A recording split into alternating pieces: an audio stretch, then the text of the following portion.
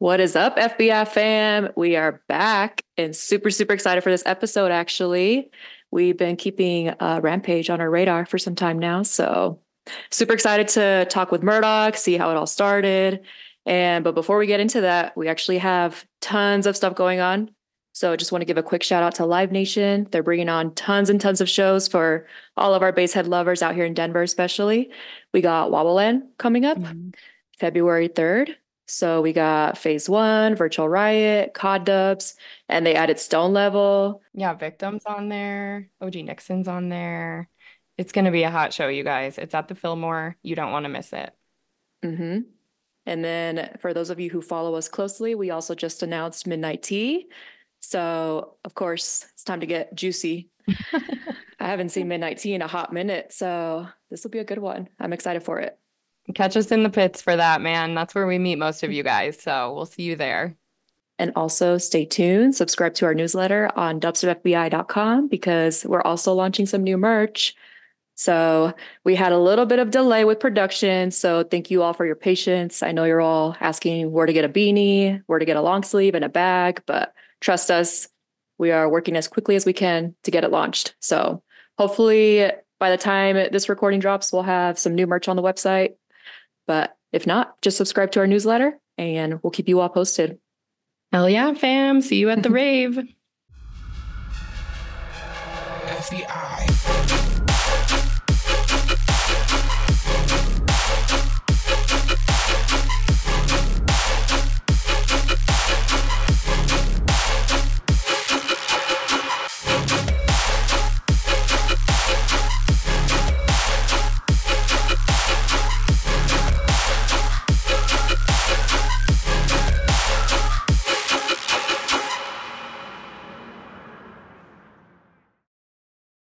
How you guys doing? We're good. It's we work full-time jobs in case you didn't know. So we're like stepping away from our work right now. But yeah, we got our coffee going. So everything's we're Cheers over here. Cheers. Ooh, yeah. I'm in a different part of the day than you guys. I would rather be drinking what you're drinking right now. Yeah. But coffee isn't as bad. We'll be having some wine tonight after this. There's a coffee part of the day and there's a wine part of the day. There's a time for everything. Exactly. Cheers. Yeah, cheers. And thanks for having me. Absolutely. Yeah. We've been really excited to talk to you. I know it took a while to get this scheduled, so we're stoked. Yeah, we're on quite opposite sides of the world, aren't we? We are. Yeah. Yeah. So just so everyone knows, where are you tuning in from? I'm in Antwerp, Belgium. And awesome. Belgium is in Europe and our capital is Brussels. And like we're squashed in between the Netherlands, France, and Germany. And we've got the UK on the other side of a little bit of ocean in between us. So you guys have good chocolate, are. Good beer, good bass. Yeah, the works. The works. Yeah, you have it all. Chrissy and I we went to Tomorrowland back in 2018. And that's how we became super close. And pretty much after that, that's how Dubstep BI came to be, which is crazy. Oh, wow. Yeah. Okay. So you get to fly over to Europe to meet each other and get acquainted and started on something on your side of the world. Pretty much. Yeah. We coordinated with like some other girls that we went to college with, and it was kind of like a college graduation gift to ourselves. And we just did a girls trip around Europe. And then Chrissy and I just became super close after that trip. She introduced me more into like the underground dubstep side of things. I knew mostly like just like Keizo, Excision, like some of the bigger artists. But yeah, Chrissy introduced me more to like the underground scene. And yeah, this is just how it all came to be. Sick. All right, yeah. Very cool. And now we're here interviewing you, the legend. And where are you based? Where are you based exactly? We're here in Denver, Colorado. So we call it the bass capital. And we think it's the bass capital of the world, but some people say it's only the bass capital of America. So that's a debate we're trying to settle. Yeah. Maybe you can help us. I've seen the debate. I've seen the debate online. I think you're a good contender. I think you're a very, very strong contender. It feels like everyone and their cat and their dog has been moving to Denver to be part of that scene. And You've got so many regular nights and venues, clubs, outdoor, indoor. Really impressive stuff. So yeah, have you been here before? Yeah, I played the club final in Denver. Oh, club final. Mm-hmm. Yeah, it was a very, very special, quite different experience because I thought Denver was a bit like, I thought it'd be a bit of a sleepy town in a way, like a quiet, you know, it doesn't have, let's say, the ring to it, like New York or Los Angeles or even a Miami or, even a Dallas has to it. Not only in a good way but also in a bad way. I don't expect like proper hood shit out in Denver, but I got mixed up in some proper hood shit out there. Wow. Like cops and guns and just fights and shootings, and yeah, it was quite special. And Holy it shit. All happened during my set. So I went into club final. We played the basement. So I went into that basement. I stayed in there for 2 hours. I came back out and the whole neighborhood was taped off by police. There were police trucks everywhere. There were people in cuffs on sidewalks. Apparently there's been a fight, there's been shootings, and it all happened while I was in the club final basement. But I'd never expect to see that in Denver. I expect to see that in New York or in LA. And then I was like, whoa, my God, what the fuck just happened? And I was like, yeah, just standard Denver Saturday night. It's like, okay, really? Wow. Yeah, that area is a little rough when the clubs let out. Like we don't really feel comfortable walking alone out there, but usually, you order the Uber and then you just get right into it. But it gets wild, man. So I'm not surprised that you experienced that. Yeah, I do enjoy a bit of a culture shock every now and then. It's one of the reasons I like to travel, and I also like to travel in the United States because it's such a different world from what we're used to. It seems to be getting weirder and weirder out there. Like you can say that again. Yeah, it feels really alien out there right now. Yeah. Allow me to say it. But it's interesting. It's interesting to say the least. Yeah. Well, we like going to Europe because it's a little bit more civilized, at least in my opinion. And the food is better. The food is better. I love architecture and history and culture and stuff like that. So I find myself admiring all the churches and all of that good stuff. So you guys have a lot to offer, just like we do on the other end of the spectrum. Yeah. I traveled a bit in the States, going to the national parks which are absolutely amazing. For a European that has been brought up on American culture, like all throughout my childhood, I've been watching American TV, American movies, and I still do, obviously. But being in America feels like being in a movie for someone like me, because you have cars that we don't have out here. You have buildings we don't have out here. Even like a 3-story brownstone in Brooklyn. It's such a filmic situation for someone like me, and like, this is a movie. I'm in a movie. Something, it feels like all these scenes that I've seen in so many movies and TV shows. So it's amazing going out there. I love it. Yeah. So other than what happened in Denver, what are some other big culture shocks that you've experienced while touring out here? Oh, you shouldn't have asked. The list goes on. It's not going to be pretty. It's not going to be pretty. Honestly, I'm not surprised. The homelessness, and the just the public drug abuse, and we just don't really have that out here in Europe. There's a couple of cities that are like magnets for refugees, illegal immigrants. Especially France has that, because everyone passes through France to get to the UK, because in the UK you don't have passports and it's easier to blend in if you're an illegal immigrant. But a lot of them get stuck in France, and then you get these little, they call it bidonvilles, because it's basically a city made up of garbage. Like tents and stuff. Yeah, just tents and cardboard boxes and that.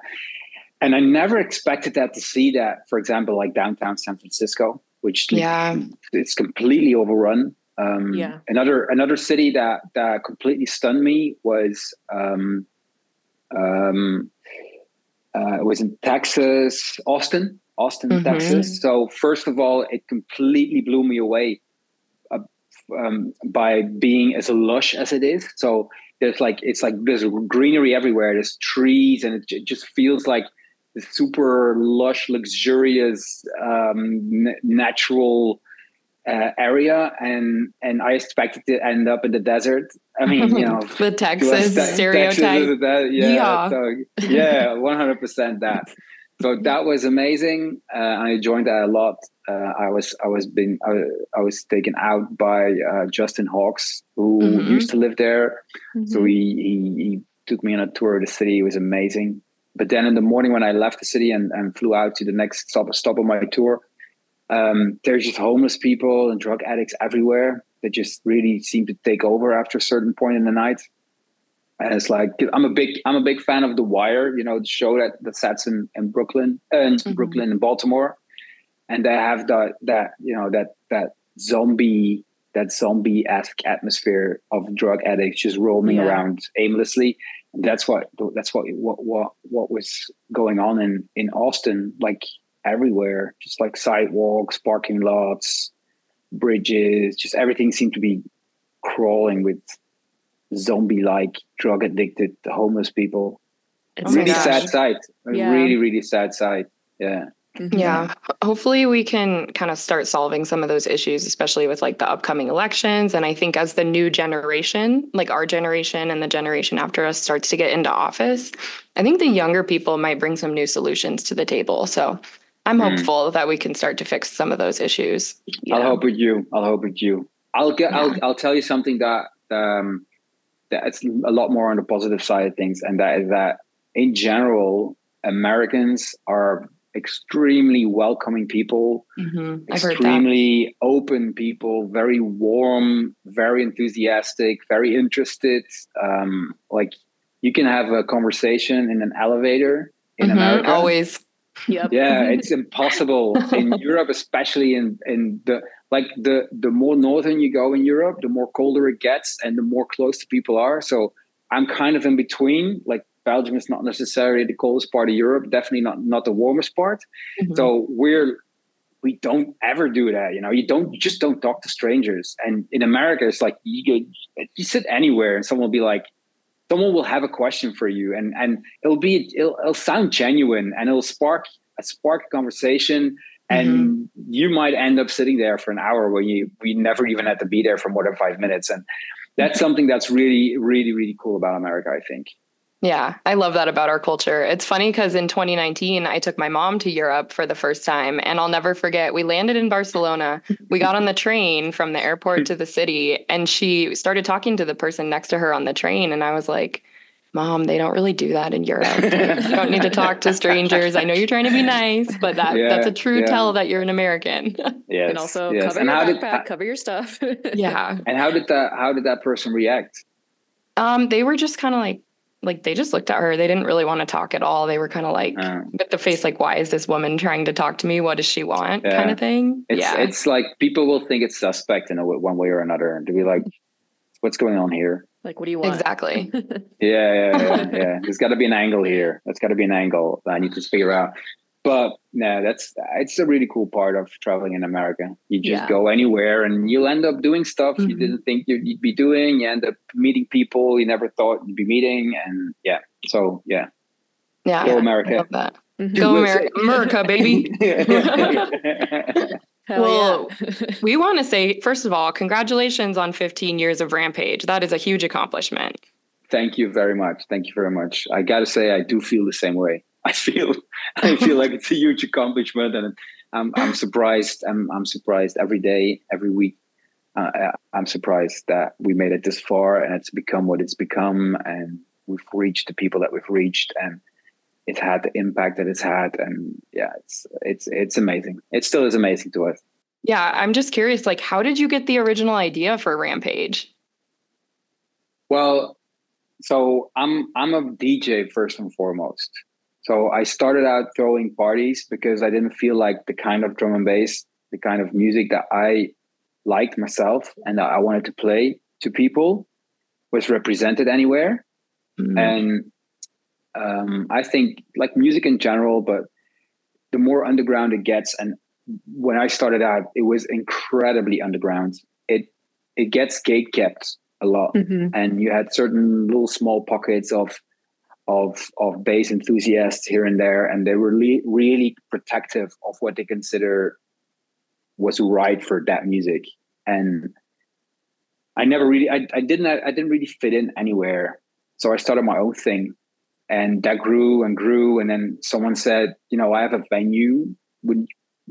What about you do what you do in my venue? And then I started the night in that venue. And then someone else said, hey, I have a venue.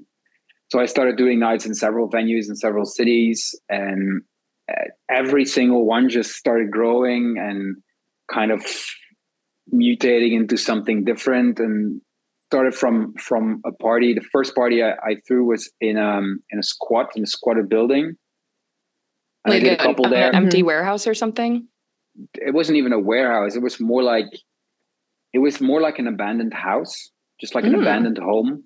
Interesting. And there was a gang of squatters that just occupied it, and they kind of turned it into a cultural center. And actually, maybe 10, 15 years after I started doing my thing there, it was actually turned into an official cultural center. Oh wow! And it was still the same. And it was still the same squatters that were running it. So they've kept it on for so long, and they've done such amazing things there.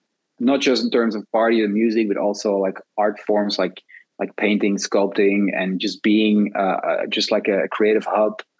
That eventually authorities were like, we're not going to even try to kick you out. Instead, we're going to grant you an official position, so no one can actually kick you out anymore. That's admirable. Wow. And this is in cool. Belgium? This is in Belgium, yeah. This is in Belgium, just outside of Antwerp.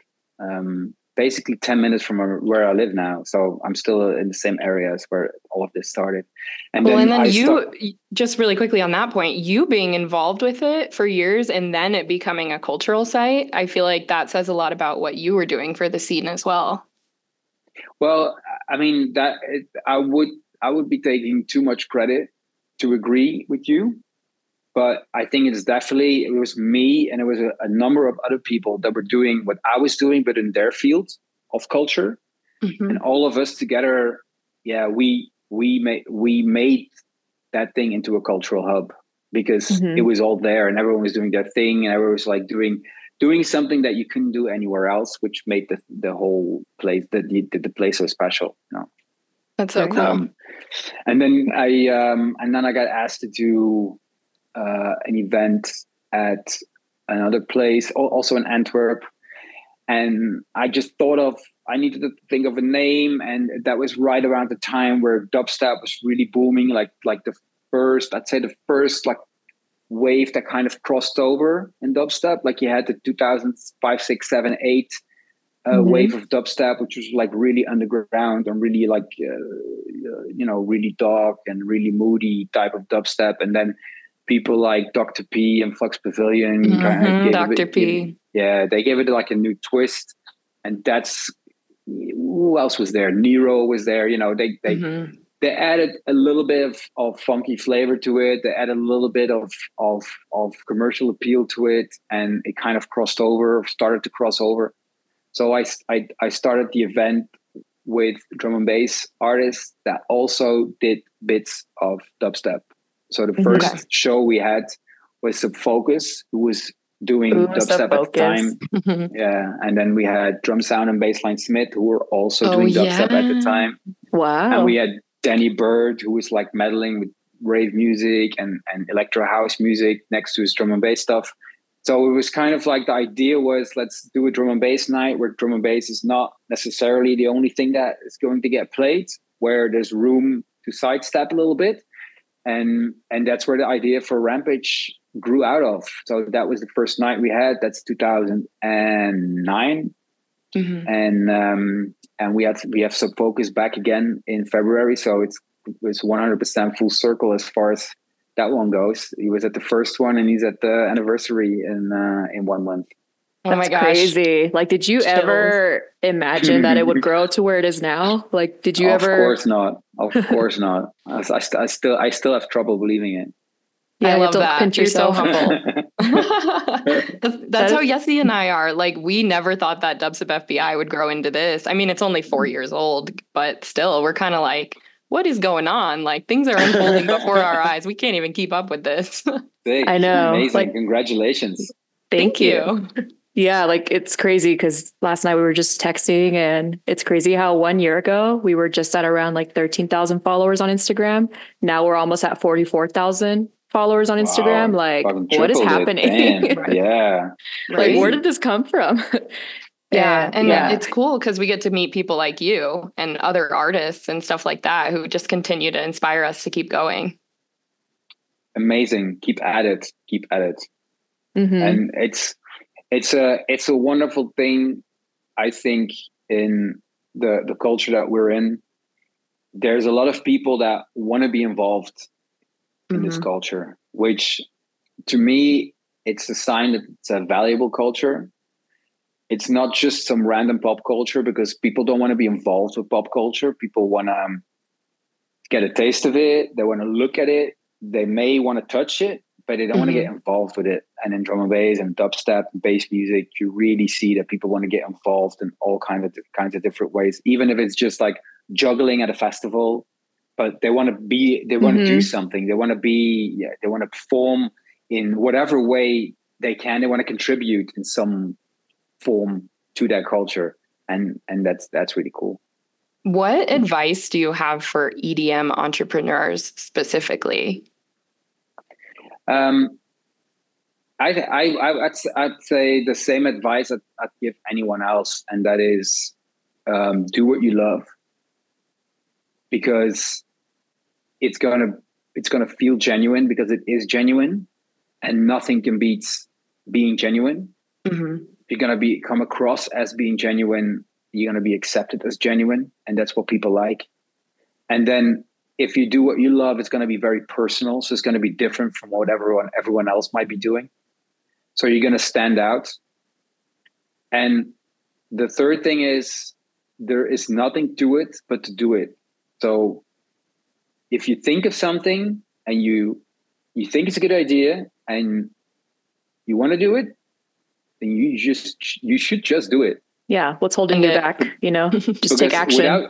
Because without doing it, it's never going to happen. It's not going to be a thing. It's not going to be out there. It's not going to reach anyone. Not going to get you out there. So yeah, I think that's just the main thing. And even you may never be successful, but at least you'll have had fun. At least you'll have done something that's valuable to your life, and maybe to a few people that you've touched along the way. But if you do something and it turns out to be worthwhile to the world at large, then they will pick up on it if it's genuine. Yeah. And you actually do it. I love that. And you actually do it. Yeah. One of my favorite quotes that one of my mentors told me a couple years ago, and it's always hit home for me, is because people are always scared to take that risk, like even just starting a podcast or just launching something. They're just like, I don't know, like, what if I fail? I don't count those as failures. I count them as lessons.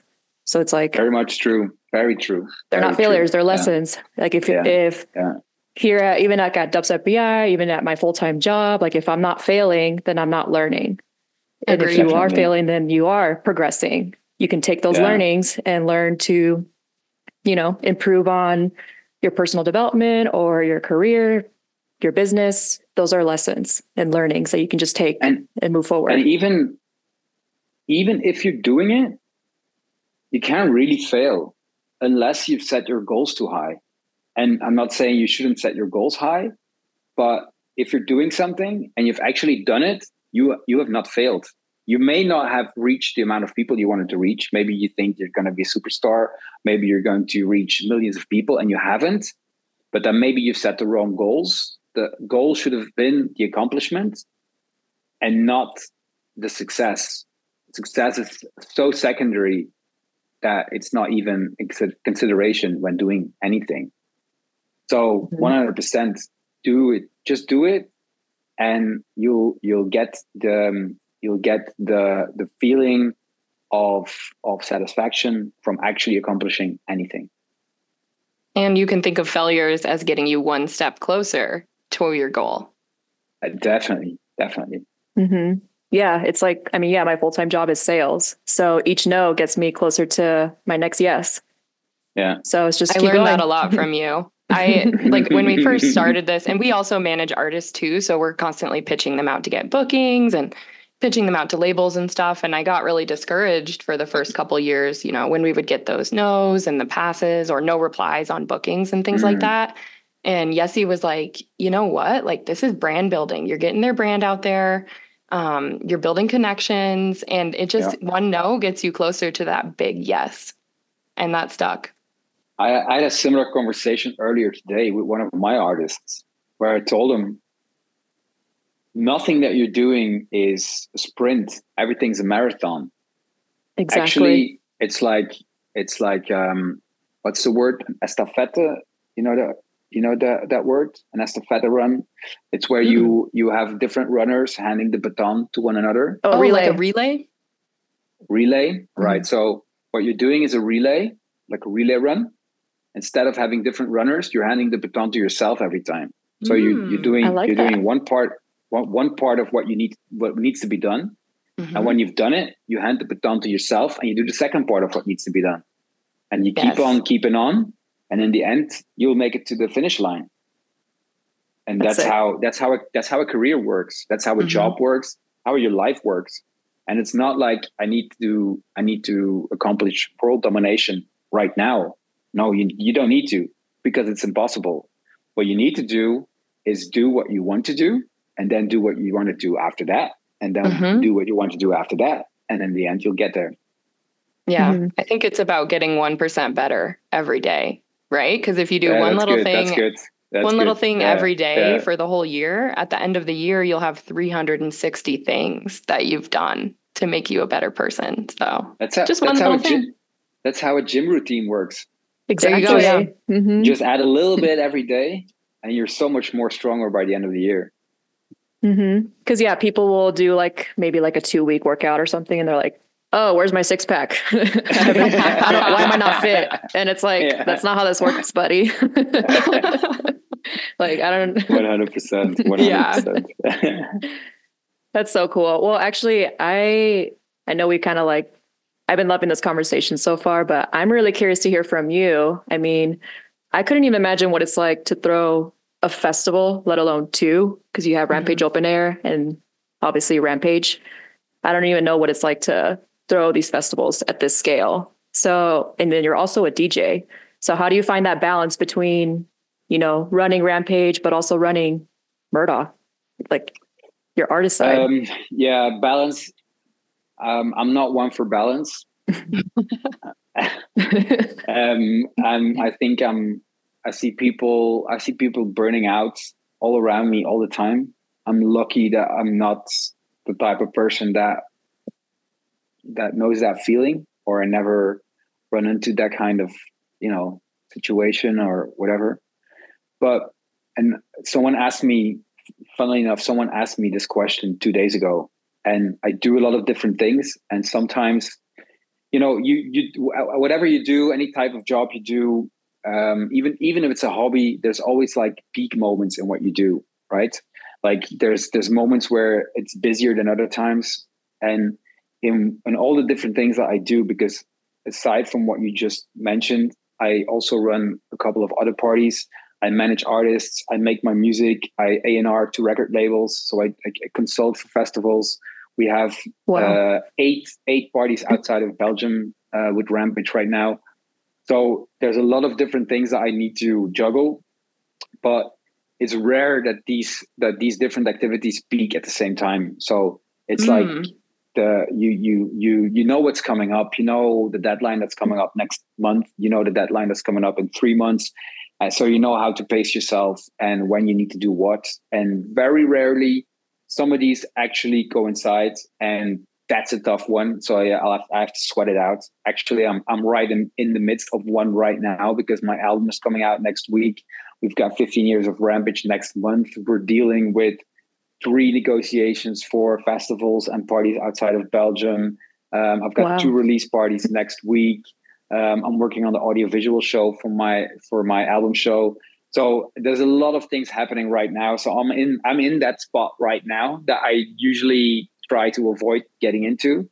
But at the same time, I know that I'll be out of that spot next week when the album is out and the show is done and the release parties are behind me. And then I've got Rampage 15 years anniversary to look forward to and to build towards to. And then it's like one straight line towards the open air festival.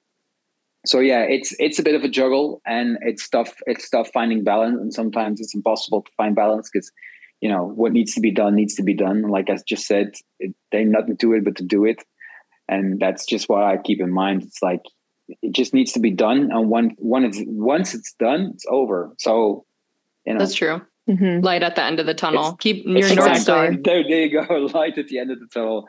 It's just like that. Yeah. Wow. Yeah. And I thought me and Chrissy were doing a lot.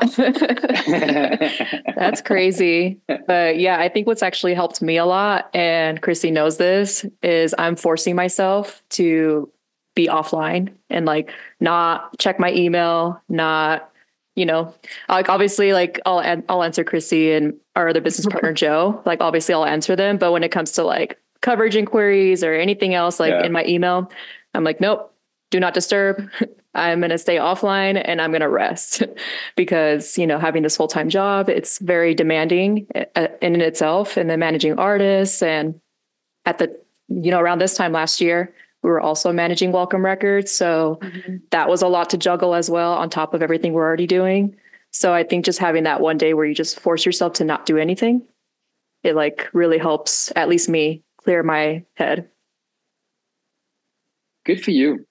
I gotta say that I find that there's a generation of people that are very good at turning that whole side of things off, and maybe it has something to do with kind of growing up with mobile phones and internet and social media and all of that. Because I did not grow up with all of that. That all came after I was already an adult.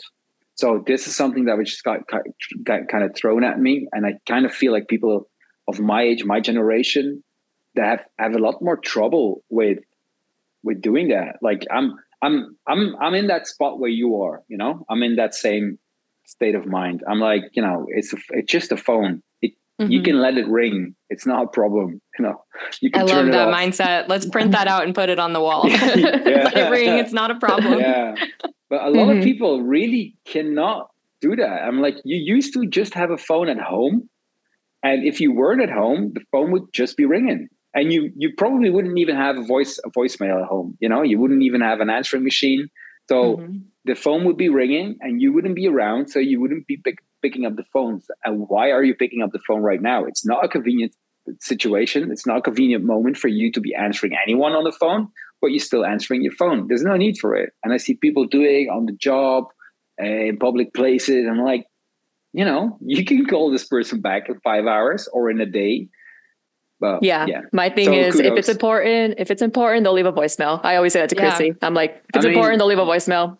There you go. They'll leave a voicemail. They'll send you a message. They'll send you an email. They'll call back the next day. I mean, exactly. The world will still be turning a day later, you know? Yep. We need to remind ourselves of that. And for me, I've actually found it easier to disconnect. Like right when I wake up, I set the intention, like I'm not checking social media right now. I'm just going to go about my day, get started on work. Because I feel like the second I start checking social media, I'm letting like 200 people into my head and I already have all these things bouncing around. And then my focus is on the phone for the rest of the day. So for me, I'm trying to get better about waking up and not checking my phone right away. There you go. It's a good start. It's a good start. Yeah. It's a good start. You know, these people, they're a lot smarter than us. The people that invented the phones and the people that are making these apps, they're a lot smarter than us. And they're very good at keeping your attention and drawing your attention and just, they'll fuck up your life, That's true.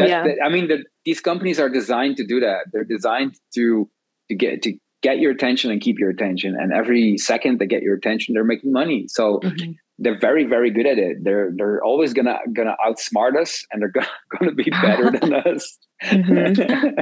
Exactly. So it's very good that you set those kind of goals and just make little changes that just free up space in your mind, that free up space in your day, free up space in your emotions. Yeah. Because otherwise you're just not in control anymore. Self-care. Definitely. Baby steps. I mean, how are you going to feel if the first thing you see in the morning is 20 people having more success than you are, or looking like they have more success than you are having? Literally, then you start second guessing yourself and you lose motivation. I mean, you get up in the morning and you're not the best looking version of yourself. And you turn on your Instagram and you see 15 people looking absolutely amazing. You're like, fuck me. Literally. Yeah. It do be like that though. Definitely. So definitely. Yeah. Yeah, I need to take Chrissy's advice here and be better about not checking social media, because lately that's all I've been doing, checking the DMs on FBI accounts and just making sure that, there's not any emergencies, or there never are. I'll go back to the first part of our conversation and something that I not only enjoyed, but still enjoy about being in America. So you guys are like 7 to 12 hours behind on us, right? So I fly out to America, I kind of fly back in time. So which means that if I wake up in America at 9 or 10 in the morning, it's 4, 5, 6 in the afternoon over here, which means if I turn on my email or my Instagram or my WhatsApp or whatever, I'll get all the emails and all the messages that I've received all throughout the day. I'll answer everyone in one go. I can turn everything back off because office hours are done over here. Offices are closed at 6, 7 by the time I'm done answering everyone. And I won't get any replies. I won't get any messages back till 24 hours later when I wake up again, 9 in the morning, 10 in the morning. And it's super convenient. And every time I'm in the US, I'm like, I should do this at home. Just 4 or 5 in the afternoon, just reply to everyone and then just turn everything off for the entire day the next day. And then at 4, 5, 6 in the afternoon, it'll be like, all right, I'll reply to everyone again. And you'll find that, that's what I found. Life just goes on and everything gets done and nothing gets left out. And it's fine. Well, we actually got several submitted questions for you. We'd love to move into the submitted questions round if you're ready. Go, hit me. Cool. So MF Victor is asking, when you're not listening to D&B, what do you listen to? Okay, so I'm an original hip hop head. So before anything else, I listened to hip hop. When I was 10, 11, 12 years old, my whole world was hip hop, and kind of stayed like that. It was probably 15, 16. I started discovering electronic music and different genres, but yeah, still a lot of love for hip hop. I'm wearing a shirt that says Juicy J Kent. I love that. Good old Juicy J. I love Juicy J. I love very conscious music. I love very intelligent music.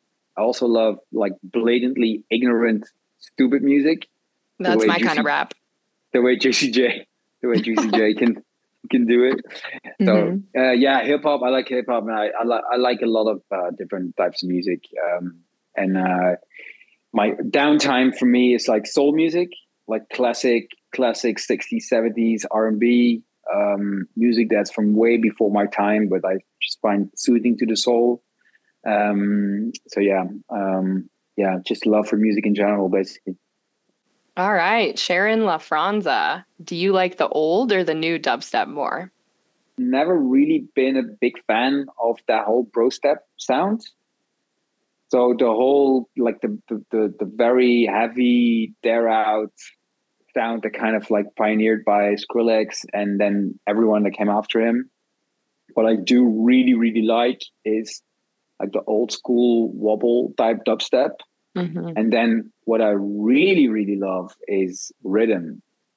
I love rhythm. And how rhythm, for me, rhythm is like the reincarnation of that old school sound. They do what the old school guys used to do, but they do it like, I shouldn't say more efficiently, because it kind of sounds like they didn't used to do it well back in the days, but I kind of feel like it's more efficient. Like it's just like, it just goes straight to the core, these rhythm fake outs, and just everything is just like maxed out in terms of dB, in terms of everything, every frequency is just locked in completely.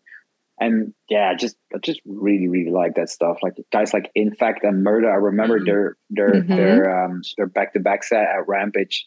Oh my gosh. That was just like goosebumps all over, I love that stuff. I am so jealous that we didn't get to witness that in person. Oh my God. Oh, that was so good. That would have been an absolute feral rhythm rat. Yeah, I would be in the crowd for that one. Damn, yeah, I was too. I was in the crowd for that one. I witnessed their first drop. I witnessed them opening the set. I witnessed the entire set. It was really, really good. And shout out Infect and Murda. Yeah, really, really good guys as well. Good artists and good people. Yeah. Another legendary one really quickly would be the Tug and Goot set from last year. Oh, I missed it. Oh, you missed it? I missed it too. I miss so much that happens at these festivals. I get called away. Running around. Yeah, you're probably running around like crazy. Yeah. I finally was able to book DJ Marky at Rampage Open Air last year. He's a Brazilian drum and bass DJ who's an absolute master on the decks. He's got impeccable style. He's got impeccable taste. And I was so happy that we managed to lock him in. And then like 45 minutes into his set, I realized that he was on the decks and I was on the opposite side of the festival and just tried to run over to catch 10 minutes of the set. I was like, oh my gosh, idiot. And then there's DJ Craze, who's an American, who's also like an old school, like a veteran hip hop DJ who's got so much love for drum and bass that he actually started playing drum and bass. And we managed to book him and I missed his entire set. I was so pissed off. Oh man. But that's how it goes. It happens. Duty calls. It happens. Duty calls. Yeah. And we'll bring him back. But you have a golf cart, right? That you get your own golf cart to run around with. I do have my own golf cart, but I only use it at night at the after parties because I'm running around all day so much that I don't even get to use the golf cart. That's fair. But I make up for it at night. You get your steps. Yeah, right? Okay, there you go. That's worth more than. You can track your steps. Yeah. I actually don't. But one of my colleagues did like 140,000 steps that weekend. So, oh my gosh, that's kind of that's kind of like the average of the amount of steps that we do in an open air weekend. Love it. So when people say, "Do you run marathons or half marathons?" Yeah, kind of right there. Yeah, kind of. Yeah. All right. So next one, SP. Who was your inspiration to create DNB? I mentioned DJ Marky. He's definitely one of them. There's a couple of people that really, because what I really like about drum and bass is that, let's compare it to like house or techno music. Yeah. So you've got a certain style of house music. It will have a certain genre of house music. Like you'll have hard techno and you'll have tech house and you'll have techno and you'll have old school techno and you'll have Latin house and you'll have happy house and you'll have, the drum and bass, it's all in one genre. So you can have something that sounds Latin and something that sounds jazzy and something that sounds techno, but it'll all be in one DJ set. And that's what I really like about drum and bass. And one of the people that really did that very early on is DJ Marky. And there's a couple of other people like Total Science who did that as well. So some of those guys are really an inspiration, have always been an inspiration to me. My friend Netsky has always been an inspiration to me as well. He's he's definitely a legend. And he's one of those guys that lifted what used to be called liquid drum and bass, which up until that point was like quite mellow, quite soft, jazzy, soul inspired drum and bass.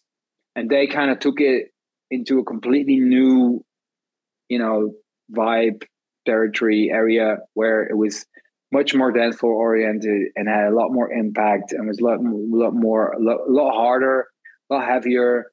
And I loved playing that stuff. And, we mentioned Sub Focus, we mentioned Camel Crooked, those are all guys that are kind of part of that same wave. So that's always been an inspiration to me as well. Cool. Yeah, I'm going to have to go back through and listen to some of that old school stuff. We love liquid drum and bass. Yeah. It's the best. It kind of has everything as well. It kind of has everything because you can have a jump up bass line in a liquid track, and you can have like techno sounding keys that still keep it liquid at the same time. So yeah, it's a really like all encompassing vibe in drum and bass. Oh my God, my alarm is going off. Got a fire going? Got a little fire going? I know. I was like, who's got the police department down there? Barbecue time. This alarm is always going off. Wait, your alarm in your apartment? My alarm is going off. It's funny how no one seems to care about alarms anymore. I was playing in Bristol a couple of months ago. I was in my hotel and the alarm went off, and it was like a fucking deafening noise. Yeah. And I stepped outside of my room and there was no one in the hallway. And I was like, yeah, I'm not the only person in this hallway. I mean, these rooms are all occupied. No one seemed to care. And then I was like, all right, that I'm not going to care either. I went back into my room and the alarm shut off. And then 5 minutes later, it started going again. And again, no one in the room. And then I saw this guy from personnel walk by and I was like, what's going on? He's like, yeah, I don't know either. And she's like, when about his way? I was like, okay. Why do we even have alarms? Literally, I feel like people don't take them seriously. Like they always think it's a drill when it's going off. And they're like, they're just kind of like, yeah, no worries. I texted my roommate. I'm like, is there anything going on? Do you see anything? Well, we have one more submitted question that we can get through right now. Let's go. So Wayne Roper, he's asking Murdock times Excision collab. Is that ever going to happen? Murdock Excision collab. That's an interesting one. I would definitely not say no to that. It could be cool smashing together of worlds. We've had Excision over at Rampage, and I'm kind of planning on going to Lost Lands next year. Lost Lands is insane. Yeah, I've heard they've stepped it up so much. Last time around, I was so impressed. So yeah, I got to see it with my own eyes. So maybe that's the topic of conversation when I'm out there. Who knows? Yeah, right. Yeah. Collab win. Yeah, that'd be sick. That would be different from his normal stuff. So I feel like the fans would be receptive to it. It would also probably help spread D&B around here in America. Yeah. Because he's kind of like an advocate for it, right? Like he's been playing a lot of drum and bass, and he's been turning on quite a few drum and bass artists, booking them for Lost Lands and what's the other one called? Bass Canyon. Bass Canyon, that's the one. So yeah. I feel like it's definitely something that could happen. Yeah. So yeah, good suggestion. Nice one, Wayne. Yeah. Nice one, Wayne Roper, whoever you are. Yeah. Wink, wink. Still going here. Still going on? Oh, man. Well, whenever you're ready, take your time. Cool. Yeah. I mean, well, I just have a question. When are you coming back to America? I know you were just here, but do you have any other plans? Yeah, I'm coming back in 2 weeks. Oh, wow. Yeah, I'm doing... So my album release is next week on Friday. And I'm doing the first album launch show in Germany this Saturday. And then I'm doing the next album launch show in Antwerp next Saturday. And the week after that in London. And the week after that, I'm flying to Los Angeles to do Respect, to launch the album there. And then I'm doing San Juan in Puerto Rico. Oh, and wow. We have a launch party there as well. Yep. And then it's off back home. And then it's until... what's that thing called? The festival in Tulum, Locust in Tulum, and I might do another American date while I'm out there as well. Well, so the first stop is 8th of February. It's Los Angeles, the first American one for me. Okay. Yeah, I was going to say, if you have plans to come to Colorado, we'd love to meet you, get lunch with you. Chat. Oh, sick! Yeah. Thanks. Yeah, and I would love to go out to Rampage in general. Like, especially open air, like that's like high on my list. Well, I can only advise you to actually do that because you will not be sorry. A lot of the artists are chatting about how it's like one of the must-see festivals. Like I was with Mad Dubs the other night and he was basically just like, I'm so excited. Like I can't wait to see what else they do with the festival. And everyone only speaks really highly of it. That's good to hear. That's good to hear. Yeah, we're very proud of it. I think if I'm allowed to toot my own horn for just a second, but I do think that we do an incredible job, and a lot of that, or most of that, is down to the team that we have and the people that we are lucky enough to be working with, who are also, even if they're only employed by us or just couple of times a year, actually work for us, and the rest of the year they do their own thing and work for other people. They always seem to be very much involved, like very caring about us and the brand and the event.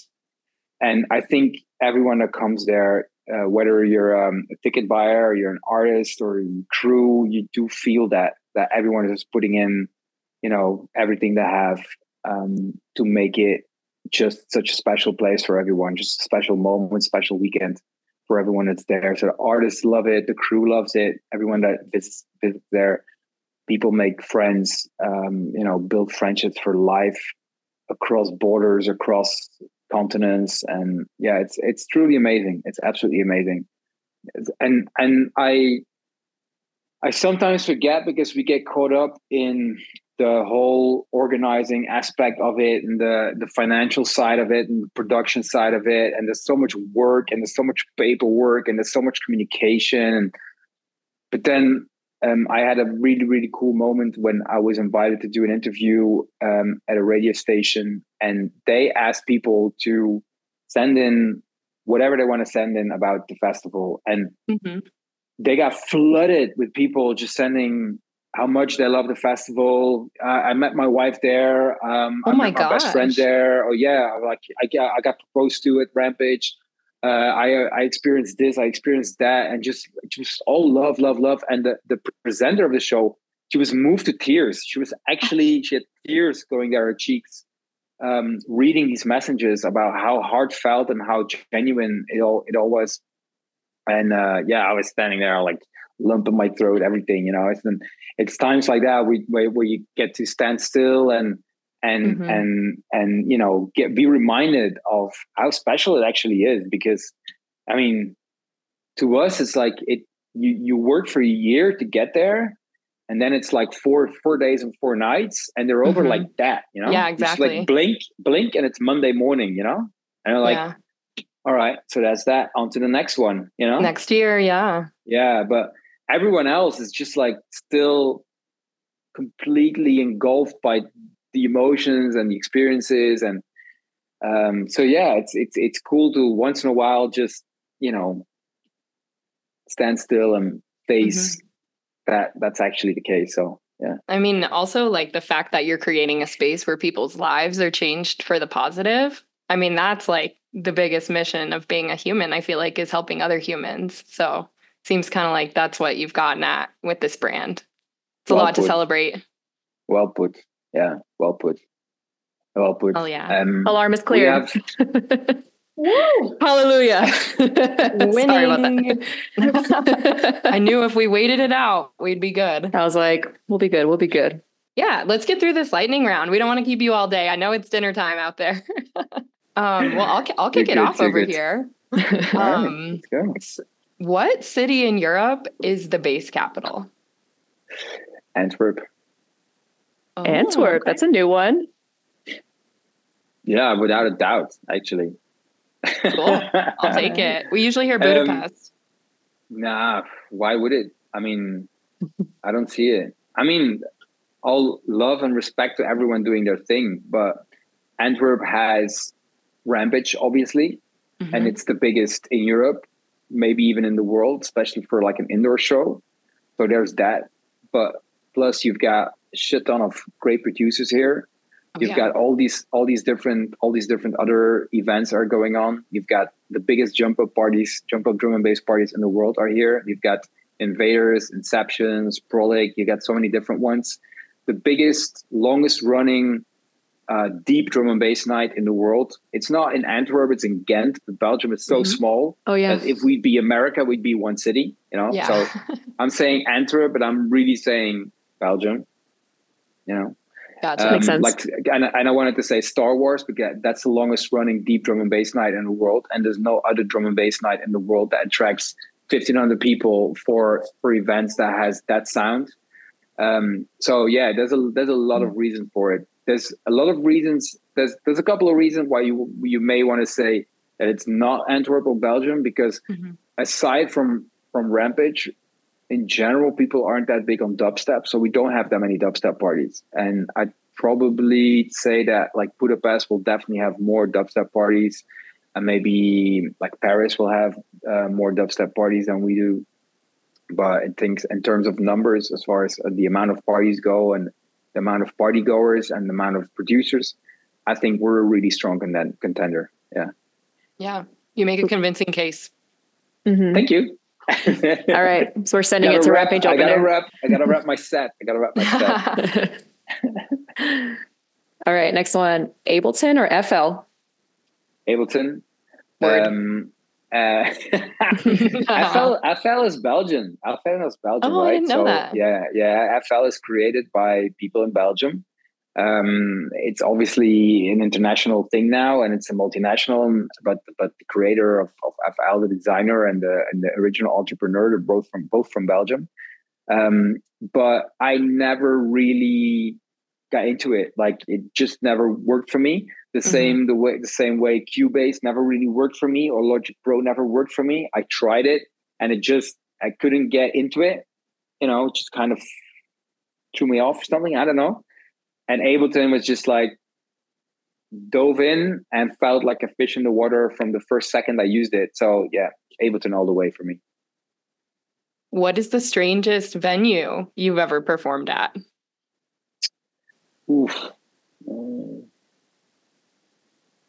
strangest venue I've ever performed at. That's a tough one. We've heard some like prison cells or like abandoned warehouses, like in the middle of nowhere that were sketch. Yeah, I'd say I don't. Well, I've played all of those, but not the prison cells. But I've played like abandoned warehouses, and I've played places out in the sticks somewhere, places that looked super sketchy and turned out to be super sketchy. Yeah. But one night comes to mind where I was booked to play this night, and when I got there, all I saw was a restaurant. It was a restaurant, and it had the name of the venue that was on the flyer. I was like, this can't be right, because the festival actually had the restaurant actually had people in it, so it wasn't like it was an abandoned restaurant. It was an actual working restaurant. Turned out they had like a medieval basement. Ooh. You know, like these round brick ceiling type things, you know. And it felt like a medieval basement. It looked like a medieval basement, like, you know, bit. I'd say dusty, but it was too moist to be dusty. You know, that kind of. I know that smell. Yeah. So that, and so I'd say I'd go for that one. I think that's the winner here. Got it. Yeah, that sounds very strange. Kind of sounds like a speakeasy where it's like hidden under the restaurant. Yeah. I gotta say, it was very cool, and it was a great night. I wouldn't have remembered it if it wasn't a great night. It was a great night. It was a good vibe. It was a great party. Yeah. What country was it in? It was in Antwerp.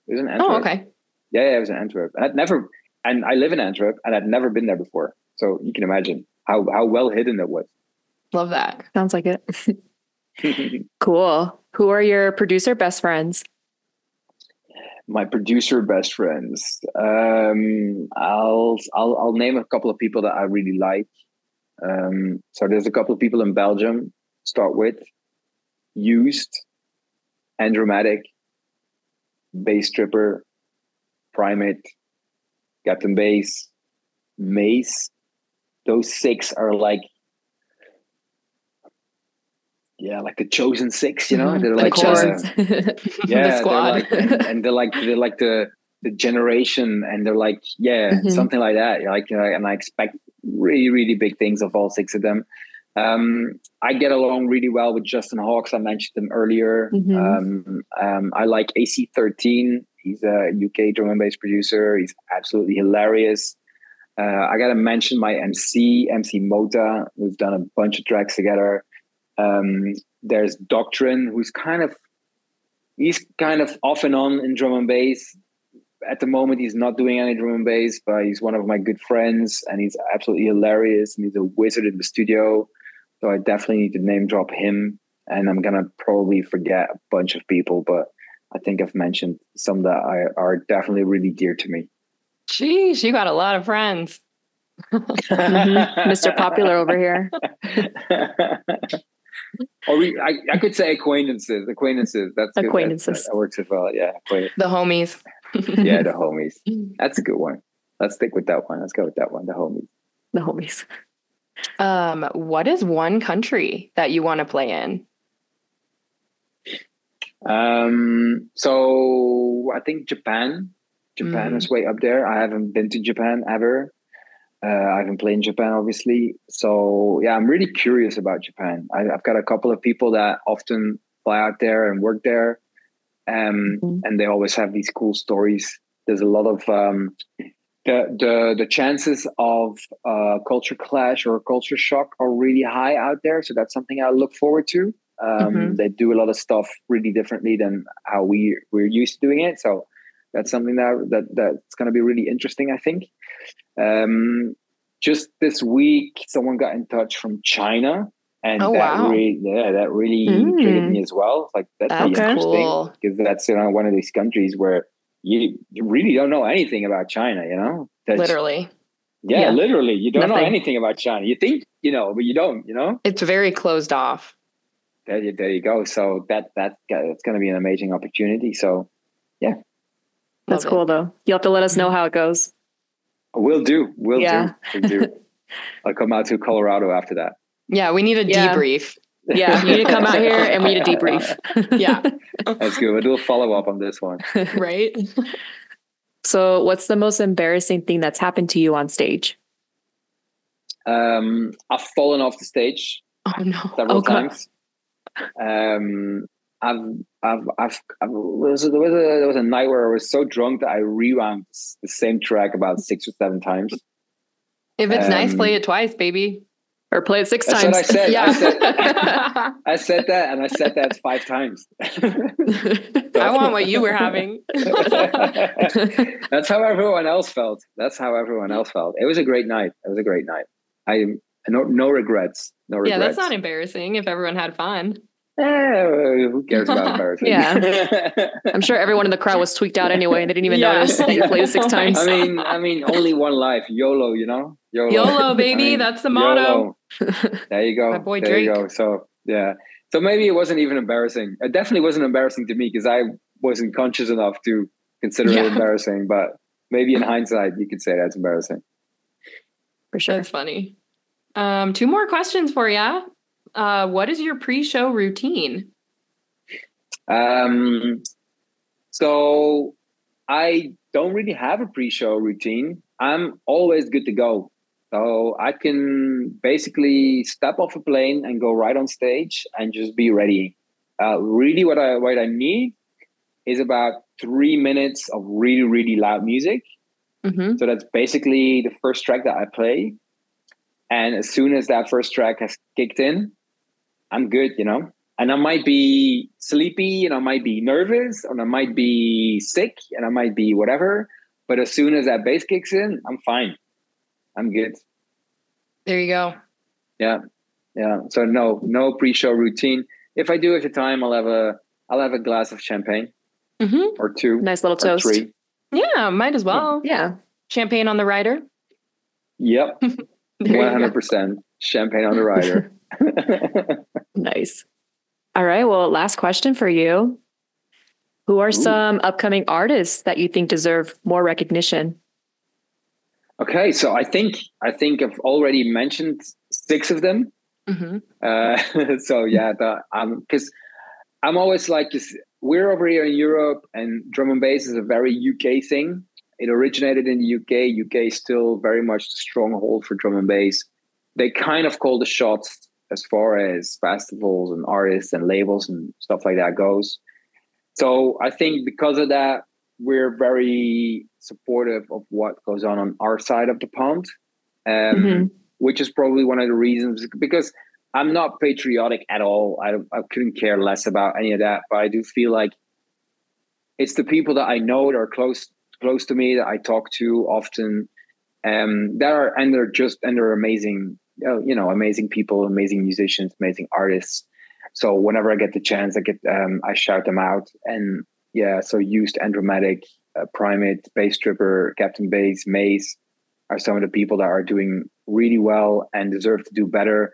And we've got a whole new bunch of guys coming right after them. I've invited a lot of them to the release parties I'm doing in a couple of weeks. There's Blanco, Atmos, Michaelia, Shonya Tribe, the Midas Touch guys, In the Lab from the UK, SYD LDN from London.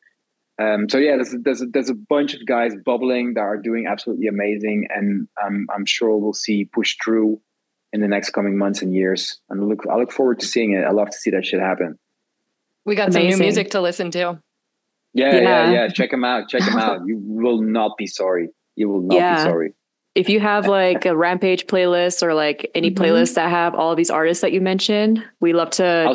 I'll shoot one over to you. I'll shoot a playlist over to you, and you can add it in bio or in stories or whatever for people to link to, and you can enjoy it yourself. And I'll put together a nice little playlist with all the people that I just mentioned. Yeah, I'd love to give them some more exposure.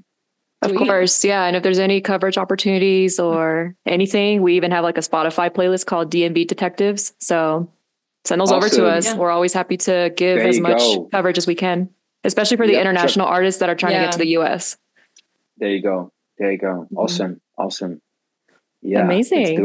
Let's do it. Other than the fire alarm that happened earlier and everything. That's a new one. That's a new one. So that's the end of pretty much the podcast and everything. So do you have any final words? Yeah. Do you have any final words that you'd like to say to the audiences? Just thank you for shedding light on what we do and what I do. And just happy that you guys are trying, are willing, are being part of the scene that we're all in, and being part of the community and help spread the word. It's just such a beautiful thing about this community that we're in, this culture that we're in. So yeah, kudos and keep up the good work. Thank you. And good luck with your album release parties. Congrats on that. Congrats on 15 years. Thank you so much. Hopefully we'll run into you in person at some point this year. Well, I maybe final last words is I think in the not too distant future we'll have some amazing news for all the people in Colorado. So yeah, look out for that. Alrighty, we'll stay locked.